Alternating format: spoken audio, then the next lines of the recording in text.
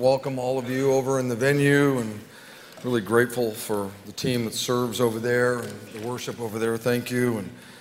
And if you're listening on the radio, we're glad you're listening. Maybe you're watching online. We have hundreds and hundreds and hundreds of people that watch online. In fact, I got home last night and had a conversation on my Facebook page, my little private messaging page, with 3 people, one from Australia, one from South Africa, and one from the UK. And I was reminded that this is being broadcast literally all over the world, and so I'm glad you're with us. If you have a Bible, you can turn to Genesis chapter 2, and if you don't have a Bible, it's in your notes. It'll be on the Jumbotrons. But before I get there, I took a picture last night and posted it on my Facebook page of our wall out there, Jesus Saves wall, and I'll tell you a great story. I was out there last night. I got here early, and I'm praying. Okay, I'm just praying for all of the names that are on that wall.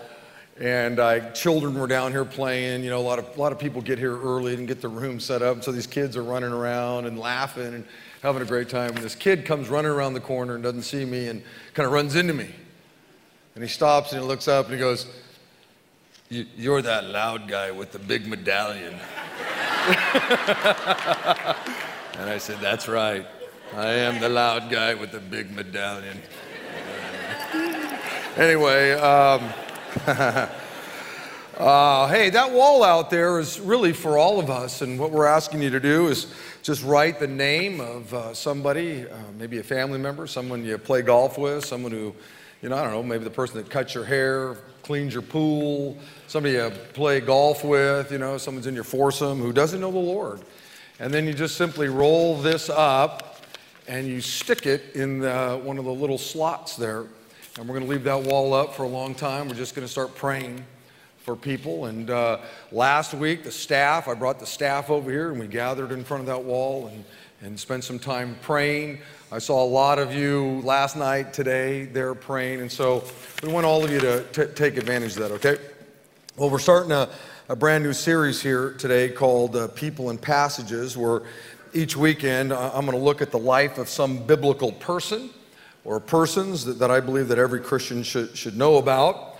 I think you ought to know about all the people that are in here, but that'd be a long, long series. Today we're gonna look at the life of 2 people, Adam and Eve, and then we're also going to look at some important passage in the Bible that I think that every Christian ought to know and understand. Now, last year on my Facebook page, I asked you to share with me a verse that you thought every Christian should know and understand, and I literally got 400, 500, 600 responses. And I want you to know that many of those passages that you shared with me are going to be in this series, including today's. So with this said, let's just jump right in and begin to look at our person or persons for the day. Now here's the thing. I know there's, 1,000 people in here and whatever. And I want you to just take a deep breath a little bit. And imagine we're just sitting in a living room. Maybe we're sitting across your coffee table or something. And all we're going to do is just look at the Word of God together. We're just going to study the Word together. And I don't care whether you fill in all the blanks or not. If you do, great. If you don't, that's okay.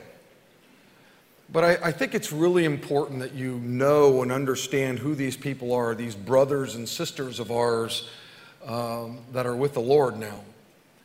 And I just want everybody to relax and just enjoy this time. It's important that you know who these people are. And we'll not only just know a little bit about them, but I'll kind of make some comments about them, things that we might be able to learn from their lives. Genesis 2, verse 15 says, "The Lord placed the man," okay, that's Adam, "in the Garden of Eden to tend and watch over it. But the Lord God warned him, 'You may freely eat the fruit of every tree in the garden, except the tree of the knowledge of good and evil. If you eat its fruit, you are sure to die.' Then the Lord God said, 'It is not good for the man to be alone. I will make a helper who is just right for him.'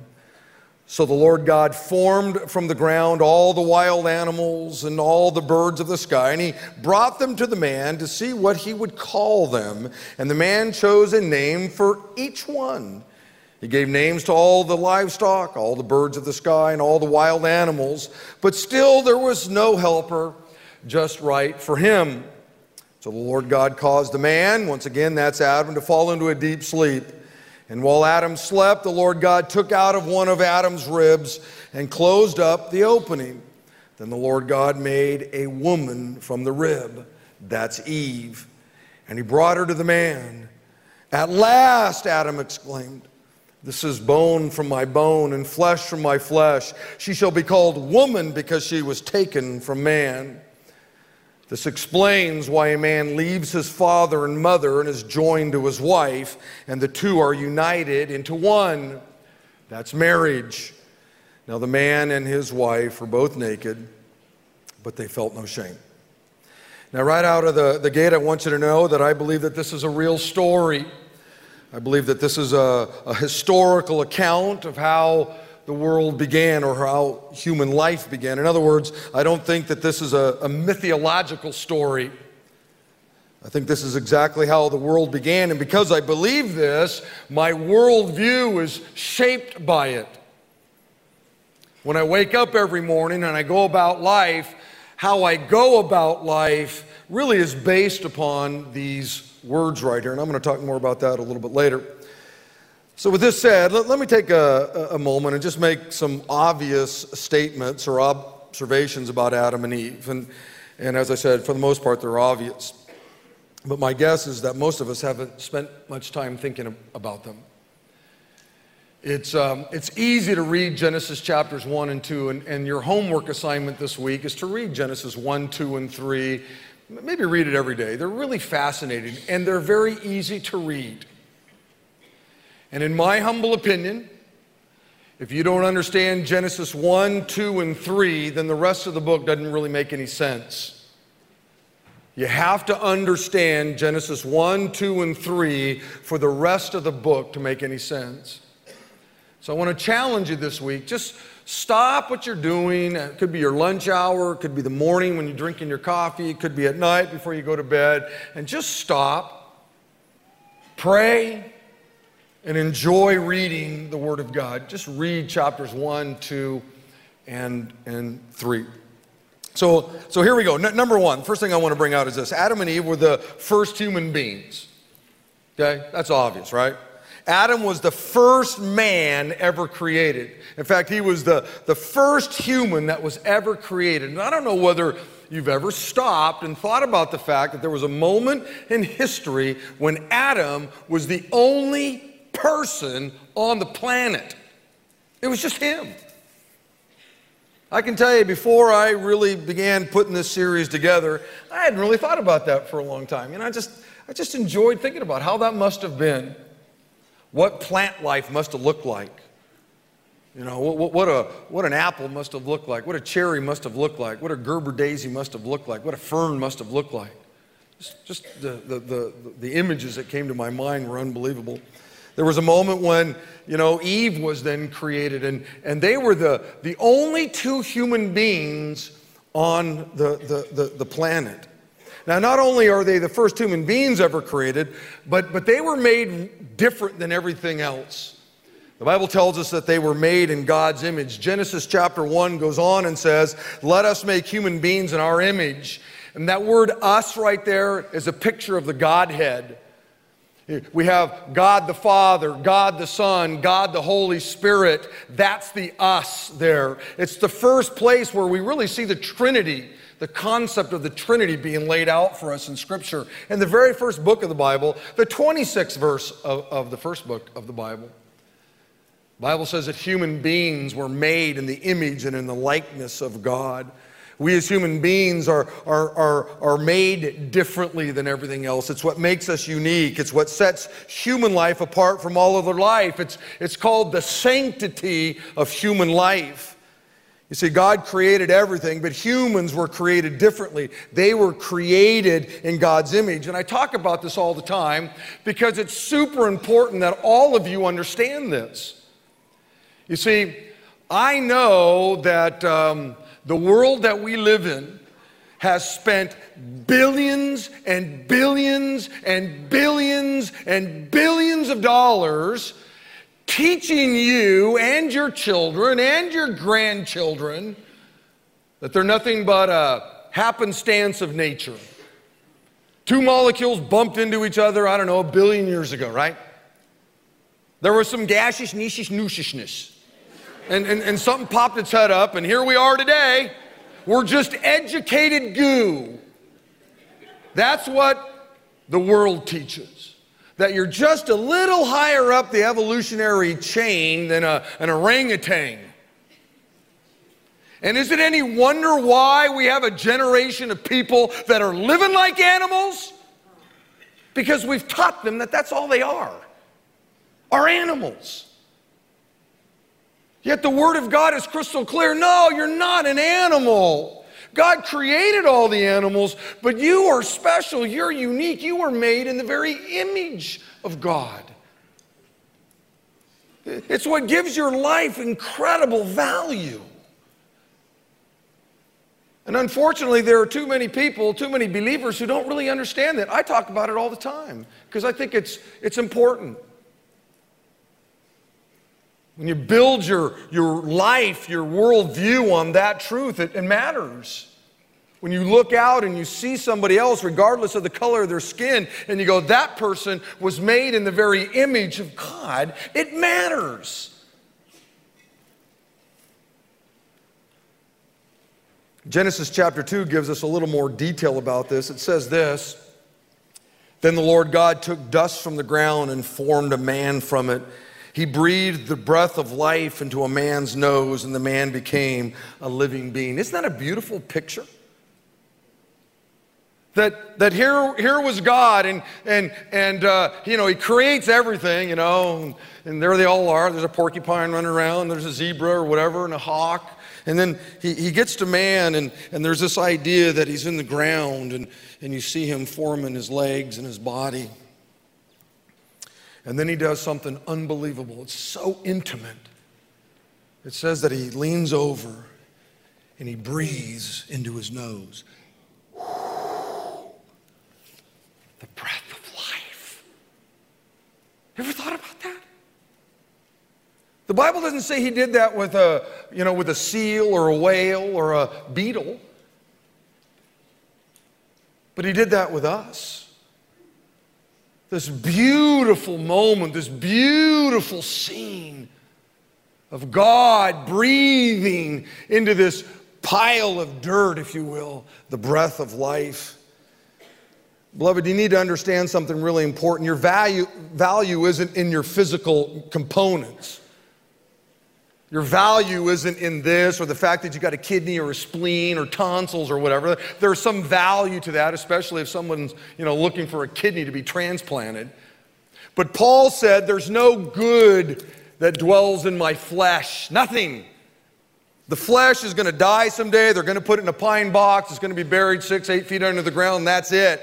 The value of life isn't this. The value of life is the fact that God breathed into your body life, a soul, if you will. That's what makes human life so valuable. Is this incredible picture that we see in Genesis chapter 7. Beloved, in other words, you as a human being are way more than just material. Skin, cells or whatever. You have God's life, breath within you. Job said it like this in Job chapter 33. He said, "For the Spirit of God has made me, and the breath of the Almighty is what gives me life."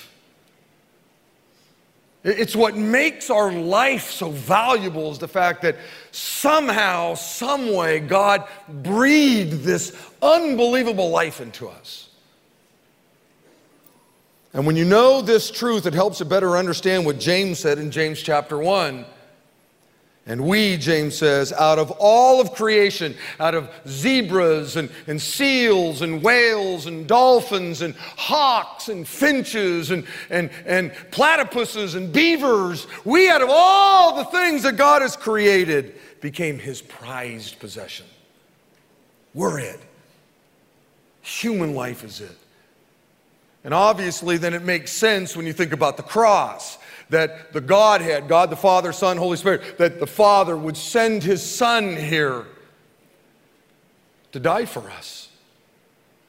because we're his most prized possession. The Father doesn't send the Son to die for a porcupine. The Father doesn't send the Son to die for a worm or an ant or a beetle. He created all of those things, but they're not his prized possession. It's us. It's human life. So Adam and Eve were the first humans ever created. Number two, Adam and Eve were the first married couple. Okay? Now, I'm not going to go through all the firsts here. I could spend a lifetime going through all the firsts, but I picked out a few, okay? Think about this. Adam was the very first husband there ever was. And Eve was the very first wife. There was this moment when they're the first couple, if you will, you know? And it's kind of fun to think about it. Now, let me tell you why I think this is so important to ponder. Why it's so important to meditate on this truth that we find in Scripture. It's important because it was through their relationship that God was showing us, all of humanity, if you will, exactly what marriage is. The coming together of one man and one woman. Once again, Genesis chapter 1 says, so a man will leave his father and mother and be united with his wife, and the two will become one body. Beloved, this is God's design for marriage. When he created the world, he laid out the blueprint for marriage. One man, one woman. And then, by the way, when God destroyed the world, with Noah and the ark, that whole story, once again, when he started the human race over again, God laid out the blueprint for marriage. One man, one woman. Noah and his wife, their boys and their wives. Now, a lot of people will say to me, Pastor Rick, why didn't Jesus say anything about what marriage is or what marriage isn't? And the answer is he did. Jesus did talk about what marriage is. Listen to what Jesus said in Matthew chapter 19. Some Pharisees came and tried to trap Jesus with this question. Should a man be allowed to divorce his wife for just any reason? Haven't you read the Scriptures? What's Jesus talking about there? What Scriptures? Well, he's referring back to Genesis chapter 2, what we just read. He's saying, hey, religious guys, hey, those of you that are supposed to understand the Bible, haven't you ever read what God said? He's referring them back to the Scriptures. Haven't you ever read, guys? They record that from the beginning, God made them male and female.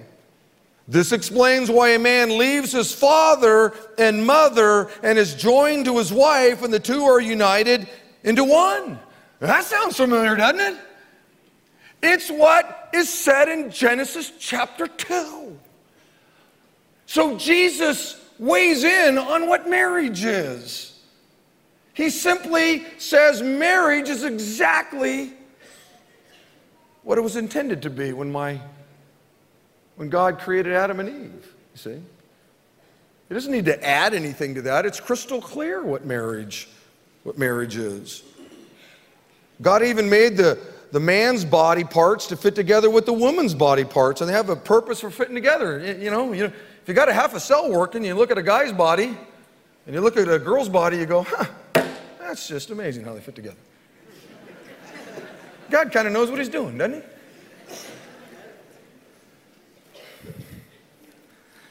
So Adam and Eve were the first humans ever created, and they were the first people to ever be married. Now, when you get to number 3, this is kind of what they're most famous for.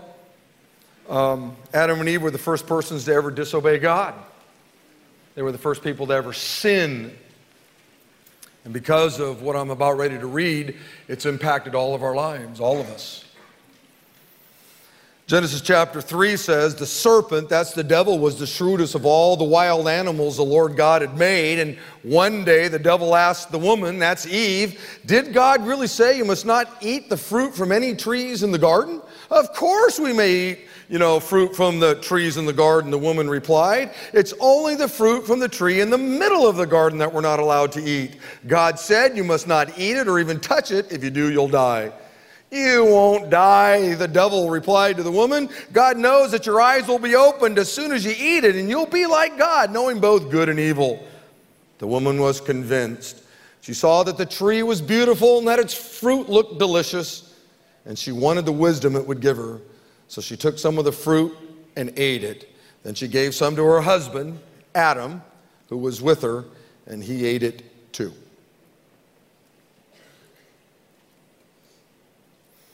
You don't get those 6 verses, folks, and the rest of the Bible doesn't make any sense. You got to understand what's happening right there. See, when you look at the life of Adam and Eve, you get a glimpse of what God had originally intended for us as human beings.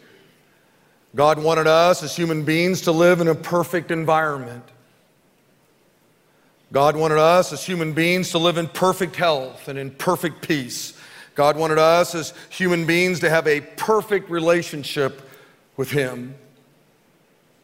But unfortunately, they sinned. They disobeyed God, and that changed everything. Romans chapter 5 says when Adam sinned, when Adam ate that piece of fruit, whatever it was, sin entered into the world. Beloved, at the very moment Adam made the choice to take that piece of fruit from Eve and eat it, when he disobeyed God, when he sinned against God, everything changed. It messed up everything. Sin ruined everything. Because of sin, we as human beings would no longer live in a perfect environment. Because of sin, we as human beings would no longer live in perfect health or perfect peace. Because of sin, we as human beings would no longer have a perfect relationship with God. In fact, we wouldn't have any relationship with God whatsoever. The great prophet Isaiah said, it's your sins that have cut you off from God.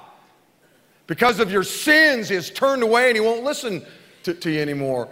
Look, sin had so impacted my life that for the beginning part of my life, I didn't even believe in Him. That's how much sin had impacted my life. I didn't even believe in God.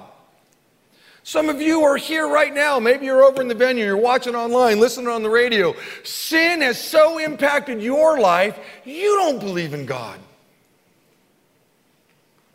That's how powerful and how crummy sin is that it actually can get you to a point to where you don't even believe in the God who created you.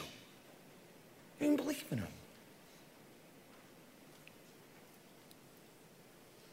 Sin broke the beautiful relationship that Adam and Eve had with God, and it's done the same to every human being that's come after Adam and Eve. Romans chapter 3 says, for everyone has sinned. Everyone. It's one of the things we all have in common in this room. Look around. Look around over in the venue. If you're watching online, I don't know, look at the person sitting next to you. If you're driving in your car right now, listening to this on the radio, look at the other drivers. The one thing we all have in common is because of Adam and Eve, all of us are in the same boat. We're all sinful people. All of us. If you come to our Christmas gatherings here or Easter gatherings here, I always have the same message, basically. And I always begin with sin and how crummy sin is. And some of you just can't stand that. You send me emails, I brought my friend to Christmas, and the next thing I know, you're talking about sin. You know. Let me tell you why I have to do that.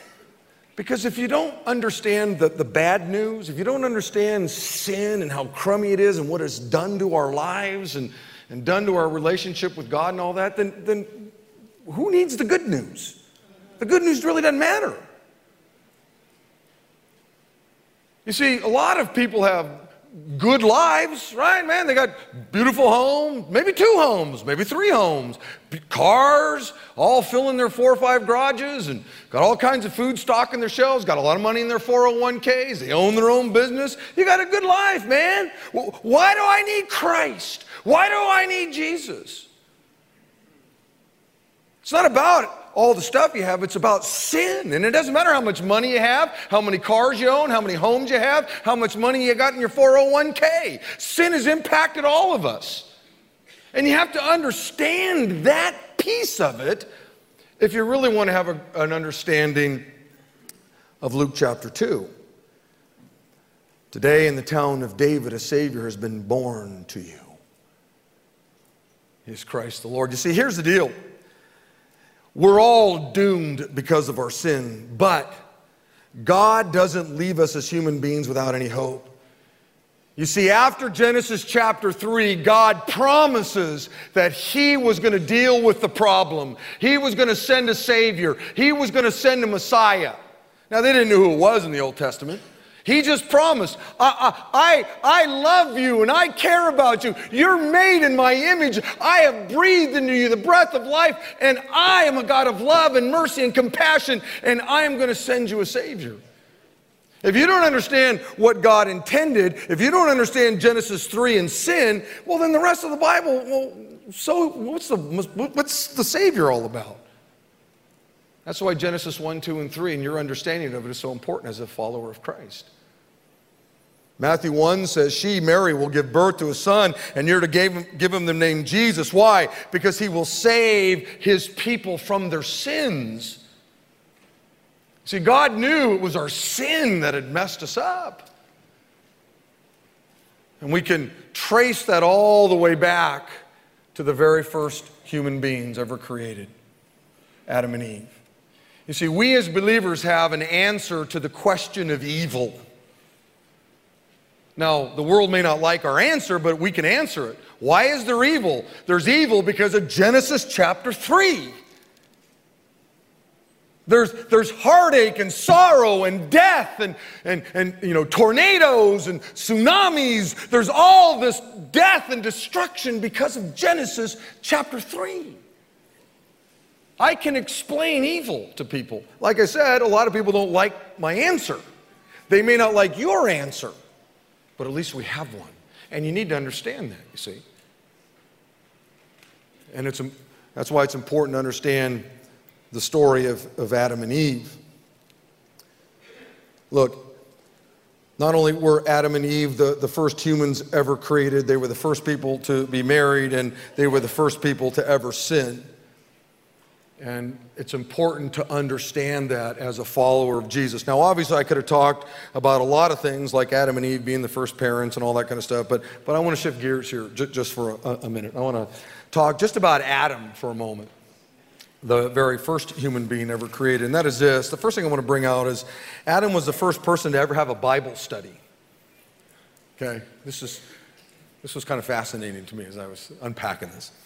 Genesis chapter 2, the Lord placed the man, that's Adam, remember, in the Garden of Eden to tend it and watch over it. But the Lord God warned him, you may freely eat the fruit of the tree in the garden, except the tree of the knowledge of good and evil. If you eat of its fruit, you're sure to die. Here's this moment when Adam's in the garden, and I don't know if he's sitting on a rock or a stump or something, and there's God. And God is teaching him his word. There's a Bible study going on. Now, Adam had the greatest teacher ever. It was God himself. And God is telling Adam, here's my word, Adam. Here's my command, Adam.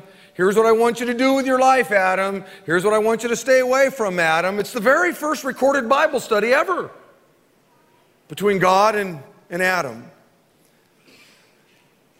I want you to notice something very important. Eve hasn't been created yet. God is entrusting the man, Adam, with his word or his command. God could have waited until, he created Eve and then just told the both of them what his command was, but he didn't. He entrusted his word with Adam, the man. He entrusted Adam to share God's word with the woman, Eve, and I'm going to talk more about that in just a moment. But my main point here is the fact that Adam was the first person to ever have studied the Bible. Adam actually heard the voice of God. And let me just tell you what I was doing in my office. I had my little swivel chair, and I can kind of look out over the campus. And I was just thinking about that. Wow. How neat that must have been. You're the first person ever created. There you are. And God himself is teaching you his word. He's having this unbelievable Bible study. hearing the word of God. And I was just imagining this in my mind, and I kind of swiveled in my chair, and as I turned around, there was my Bible open on my desk right there, and it was as if the Lord was saying, yeah, I've left you my word. You're no different than Adam. In fact, as I thought about it, I'm better off than Adam. Adam got one little verse. I got a whole bunch of things God has shared.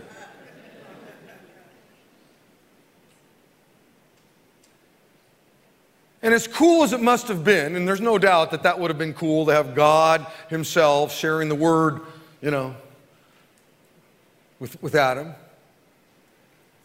Beloved, any given moment, you can open this, and just like Adam, you can hear from God.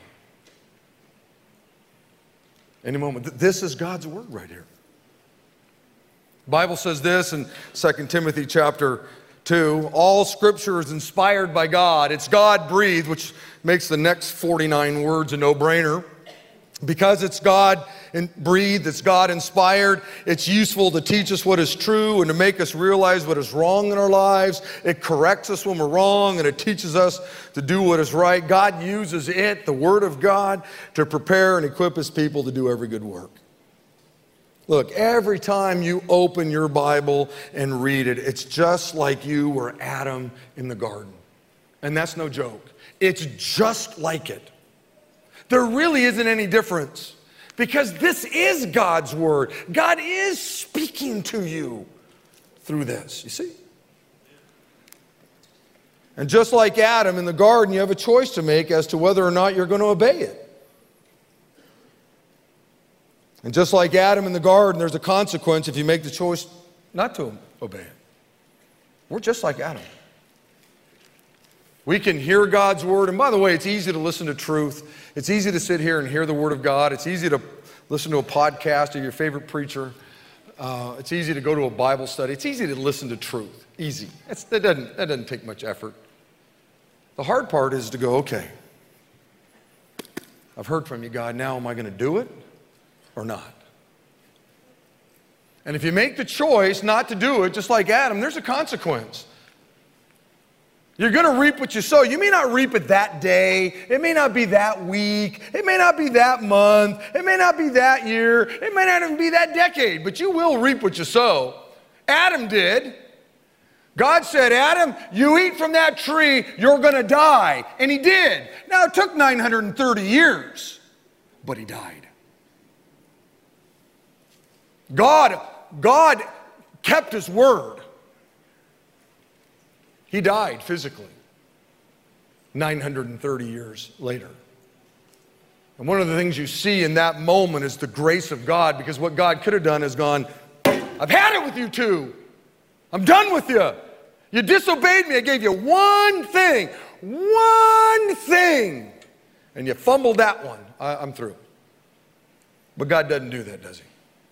Because he's a God of grace. He's a God of love. He's a God of mercy. He's a God of compassion. You were made in his image, and so guess what? God doesn't kill him right there on the spot. He could have. He poured out his grace and mercy on his life for 930 years. Number two, the second thing I want to bring out about the life of Adam is this. Adam was the first person to ever share God's word with another person. I want to take you back to Genesis 3. Once again, the serpent, the devil, was the shrewdest of all the wild animals the Lord God had made. And one day he asked the woman, did God really say you must not eat from fruit from the trees in the garden? Of course we may eat from the fruit from the trees of the garden, the woman replied. It's only the fruit from the tree in the middle of the garden that we're not allowed to eat. How did Eve know that? Adam had to tell her. There had to be a moment when Adam said, hey, sweetheart, come here. Hey, babe, come here, whatever the name was. By the way, I thought a lot about that. I don't know why.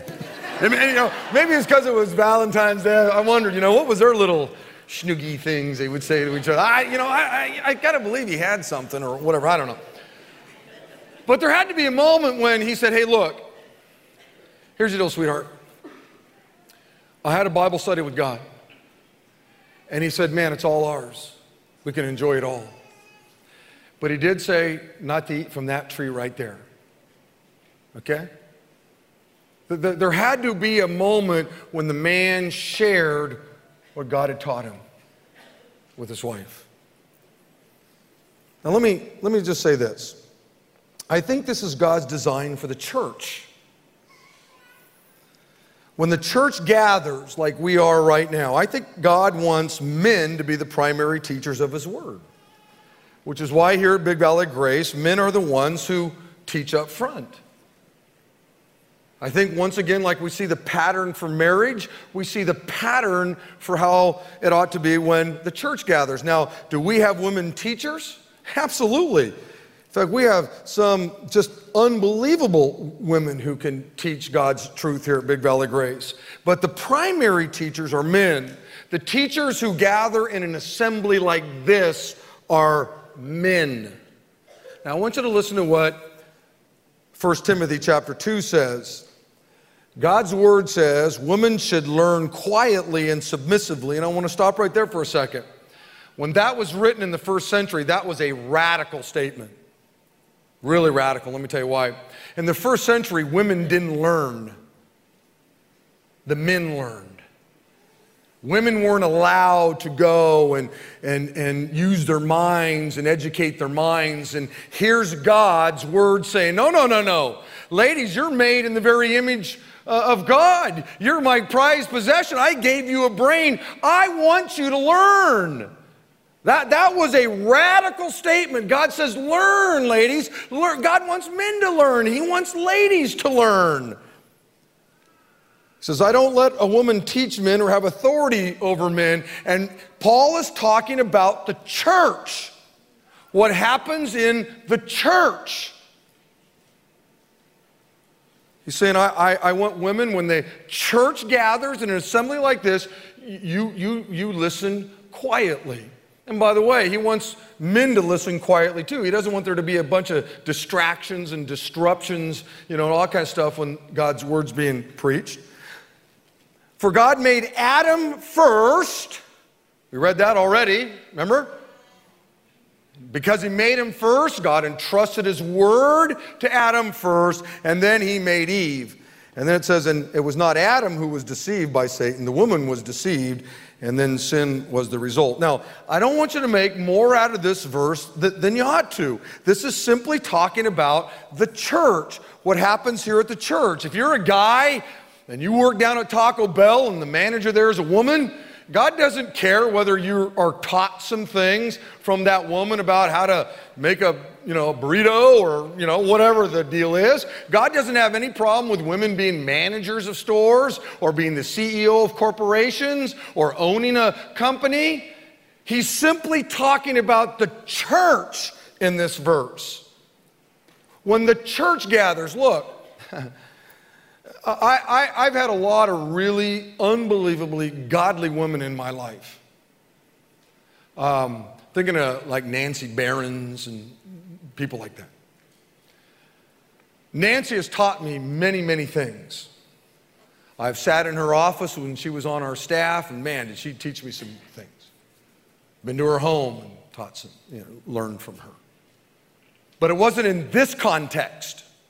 I've learned some things from my wife. She's way smarter than I am. Way more godly than I am. Trust me on that. Some of you are going, well, we know you. That's true. I know. I'm just stating fact here. And there have been many times, wow, when my wife and I have been talking and whoa, man, her insight into something was unbelievable and I learned from her.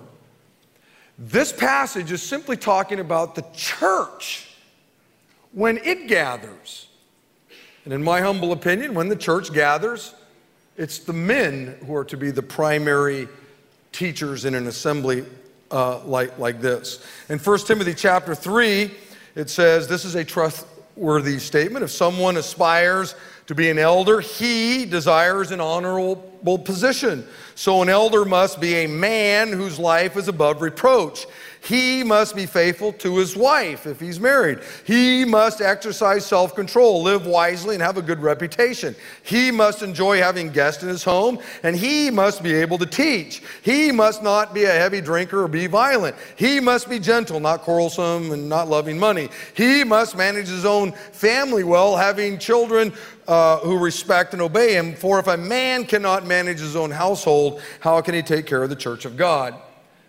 You see, here at Big Valley Grace, we have elders, and the elders are men because it's pretty clear that the men are to be the leaders of the church. Now, we have some great women here that are leaders, but the primary leaders here at the church are men. In fact, let me just tell you, I joke around about this, but it's really not a joke. If all the guys here at the church and all the pastors and everybody, I don't know, we got in a bus and the bus crashed and we all died, church was going to keep running fine. If all the gals that are leaders in the church, if they got in a bus and went shopping and the bus crashed, we're in trouble. You know, this thing's going to be a bloody mess for a while. Beloved, please don't take more out of what I've just said than you need to. We're all equal in God's eyes.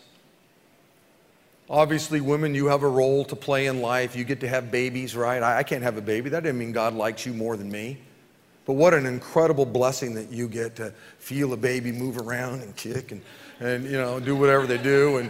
And you know, I don't get to do that. I have a different role in the church. You have a different role in the church. But we're all equal in God's eyes. I did want to spend some time right here. Maybe this was the one that really stuck out to me. Number 3, Adam was the first husband to neglect his duty to be the leader of his home. In Genesis 3, you won't die, the serpent told Eve. God knows that your eyes will be open as soon as you eat it. You'll be like God, knowing both good and evil. And the woman was convinced. She saw that the tree was beautiful and its fruit looked delicious, and she wanted the wisdom it would give her. So she took some of the fruit and she ate it. Then she gave some to her husband who was with her, and he ate it too. Now you can get this idea that when this all happened, you know, Adam was out picking berries somewhere and Eve was, you know, being deceived. And that's not what the Bible says. The Bible says that Adam was standing right there. This whole thing's happening right in front of Adam. It's the first recorded place where there's lack of male leadership going on. You see, while this was going on, Adam should have gone, hold on a second, let me get my notes. I filled in a blank. When God and I had that Bible study, I filled in a blank. Yeah, it says right here, we're not supposed to eat, Eve. So this is what I'd like for you to do, Eve. Why don't you go inside the house while I make a pair of boots and a belt out of the dirty, rotten serpent. You know, but here he is.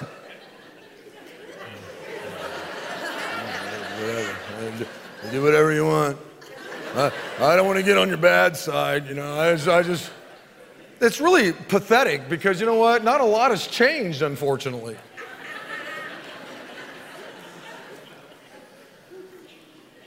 I think there's too many Christian men who just pull an Adam. And we see all this junk happening in our homes and our families and our lives, all this sinful junk and crud and stuff, and we just let it happen, you know. Well, you know, it's the world we live in. It's kind of the world we live in, right? I wonder how many believers will go watch that pornographic movie that just came out, 50 Shades of Grey.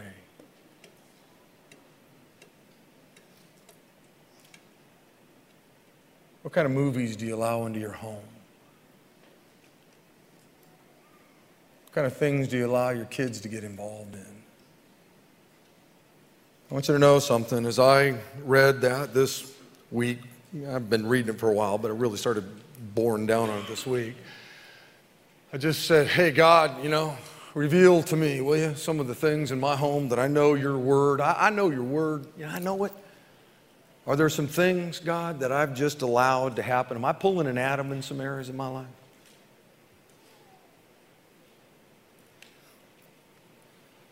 And there were a number of places, scriptures that God brought to my memory that I knew. And I went, wow, you're right. Why do I let that happen in my own life, my family's life, my kids' life, whatever? Now here's what I want to do. I want to look at our passage for the weekend really quickly. And our passage is Genesis 1:1, and it just so happens that they kind of go together. This won't necessarily be the case next week or whatever, but Genesis 1:1 says, in the beginning, God created the heavens and the earth. And I want us all to say that out loud. Okay, here we go. Genesis 1:1. In the beginning, God created the heavens and the earth. Let's do it one more time. Here we go. In the beginning, God created the heavens and the earth. Now, I've told you over and over again, I think that those 10 words right there are probably the most important 10 words you're going to find in the Bible. It's the very first sentence in the Bible, and here's why those are the most important words in the Bible. That in the beginning, God created. If you can't get past those first 10 words, then the rest of it ain't going to make any sense, right? If you can't get past those first 10 words, then the rest of this doesn't make any sense. You see, the Bible says that in the beginning, God created the heavens and the earth. And it's because of those 10 words, it's those 10 words that make the foundation of my worldview. It's how I see everything. It's the lens by which I see everything through. That in the beginning, God created heavens, the earth, all those kinds of things. God's the one that created all the stars that are in the sky. He's the one that created all the fish that are in the sea or the plants that grow on the earth. God's the one that's created the birds that fly in the air. God's the one who created all the bugs that crawl on the ground. God's the one who created all the animals that roam on the earth. Now, I want you to know, if you believe in these 10 words, in the beginning, God created the heavens and the earth, I want you to know the world is going to ridicule you.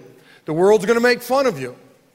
When these 10 words define your worldview, you need to buckle your seatbelt because the world will mock you for it. Now, I want to just do something here quickly. I got this pencil right here, okay?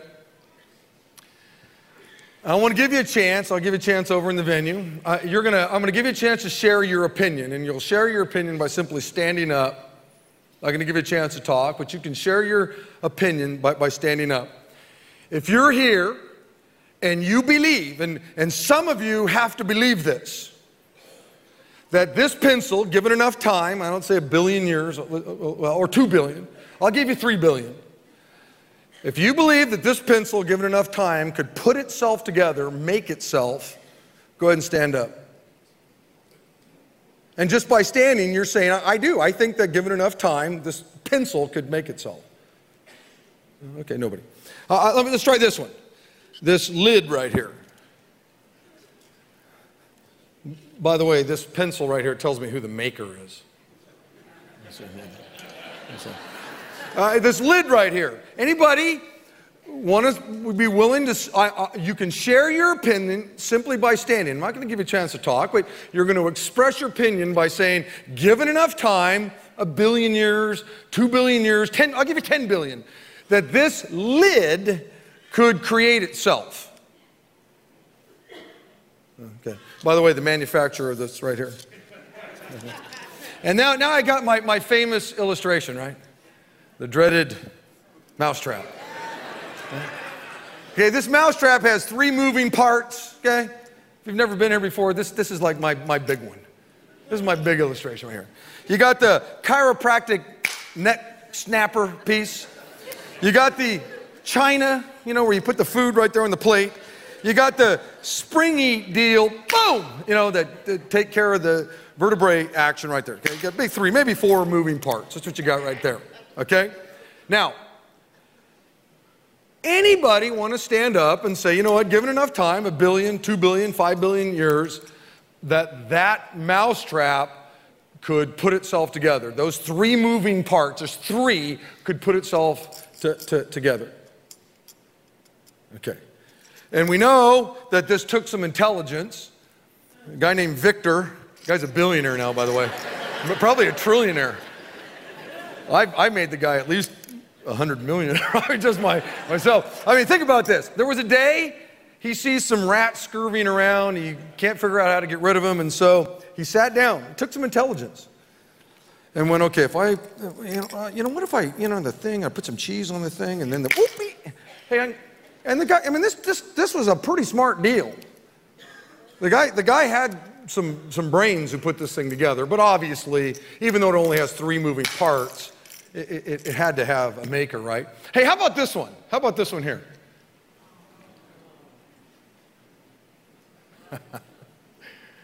Oh, man. This had to have a maker.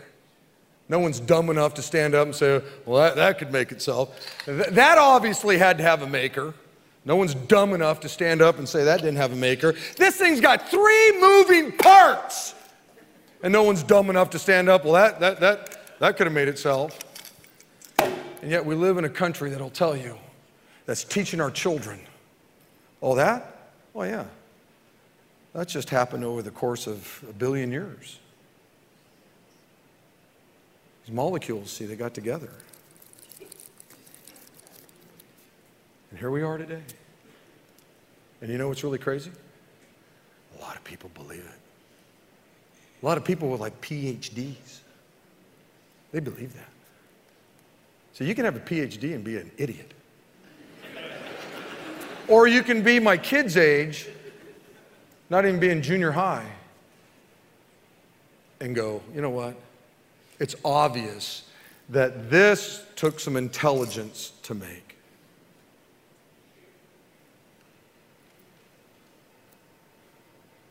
I wonder what kind of intelligence that must have taken. Central nervous system, circulatory system, just your eyeball, figure that one out. Spleens, kidneys, livers, heart, your brain, tonsils. They took mine out. That was back in the era where they took them out. They don't do that anymore.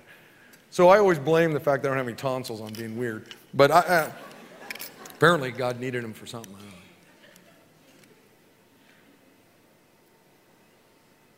In the beginning, God created. Christian, you never have to be embarrassed of those 10 words. It doesn't matter what the world teaches. The world just shows itself to be fools. You never have to be embarrassed of those first 10 words. I saw an interview that was done, I think, a couple of days ago. One of the politicians out there, Scott Walker, who I kind of like. He was being interviewed by a Dutch or a French news organization, and they asked him if he believed in evolution. And he claims to be a believer. I've never met him. I don't know anything about him. I don't need emails from you guys, okay? But I heard he was a believer.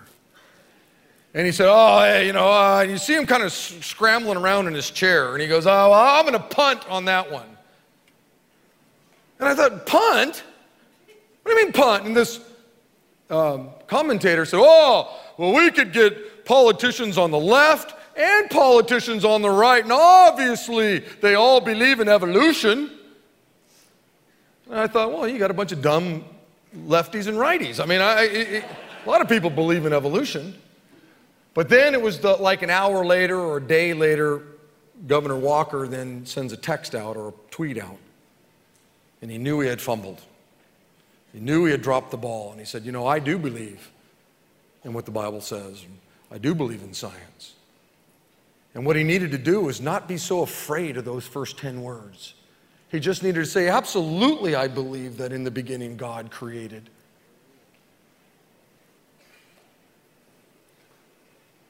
Do I believe in science? Absolutely. Science just simply gets to explore and try to explain all that God has created. I'm somebody who's a big proponent of science. I'm not afraid of science. Science just simply gets to look at what God has already created, and they try to figure it all out and, all that kind of stuff. It's fascinating to me. And so here's your homework assignment. This week, I want you to enjoy some time in the Word of God. Just reading Genesis 1, 2, and 3. And like I said, it's an easy read, and every believer needs to know those first 3 chapters. You got to know them. And then I want you to spend some time memorizing those 10 words. In the beginning, God created the heavens and the earth. Because I think that's a passage that every Christian needs to know and understand. And throughout the week, if the weeks as God doesn't come back, we're going to spend some time looking at other characters. And I'll end with this. History doesn't begin with Genesis 1:1. Genesis 1:1 is simply when time began for the human race, okay? The Bible is crystal clear that God has been around longer than, when he created everything. Psalms 90 says, before the mountains were born, before you gave birth to the earth and the world, from the beginning to end, you are God. Genesis 1:1 just tells us when us began. God has been around since the beginning. We don't even know what that means. Everybody stand up in here. Over in the venue, stand. Father, thanks, Lord, for a chance to be together. I've really enjoyed all weekend. I enjoyed last night, last hour, this hour. I'm thankful for all the servants here at Big Valley Grace that are working with our children and walking parking lots and helping us take seats and singing songs and playing instruments and technical guys running cameras and people that are in rooms praying. Lord, thank you for all of them. I'm glad that we could come and bring our offerings to you and hear your word proclaimed. May we have a great week this week. Just thinking about Adam and Eve, the first 2 human beings. Someday we'll see them again. And may we enjoy meditating on your word, Genesis 1:1. Thank you, Jesus, for your goodness to us. And I pray this in your name. And all of God's people said, Amen. Hey, don't forget to sign up for the Share Your Faith conference right outside these doors, all right? Blessings.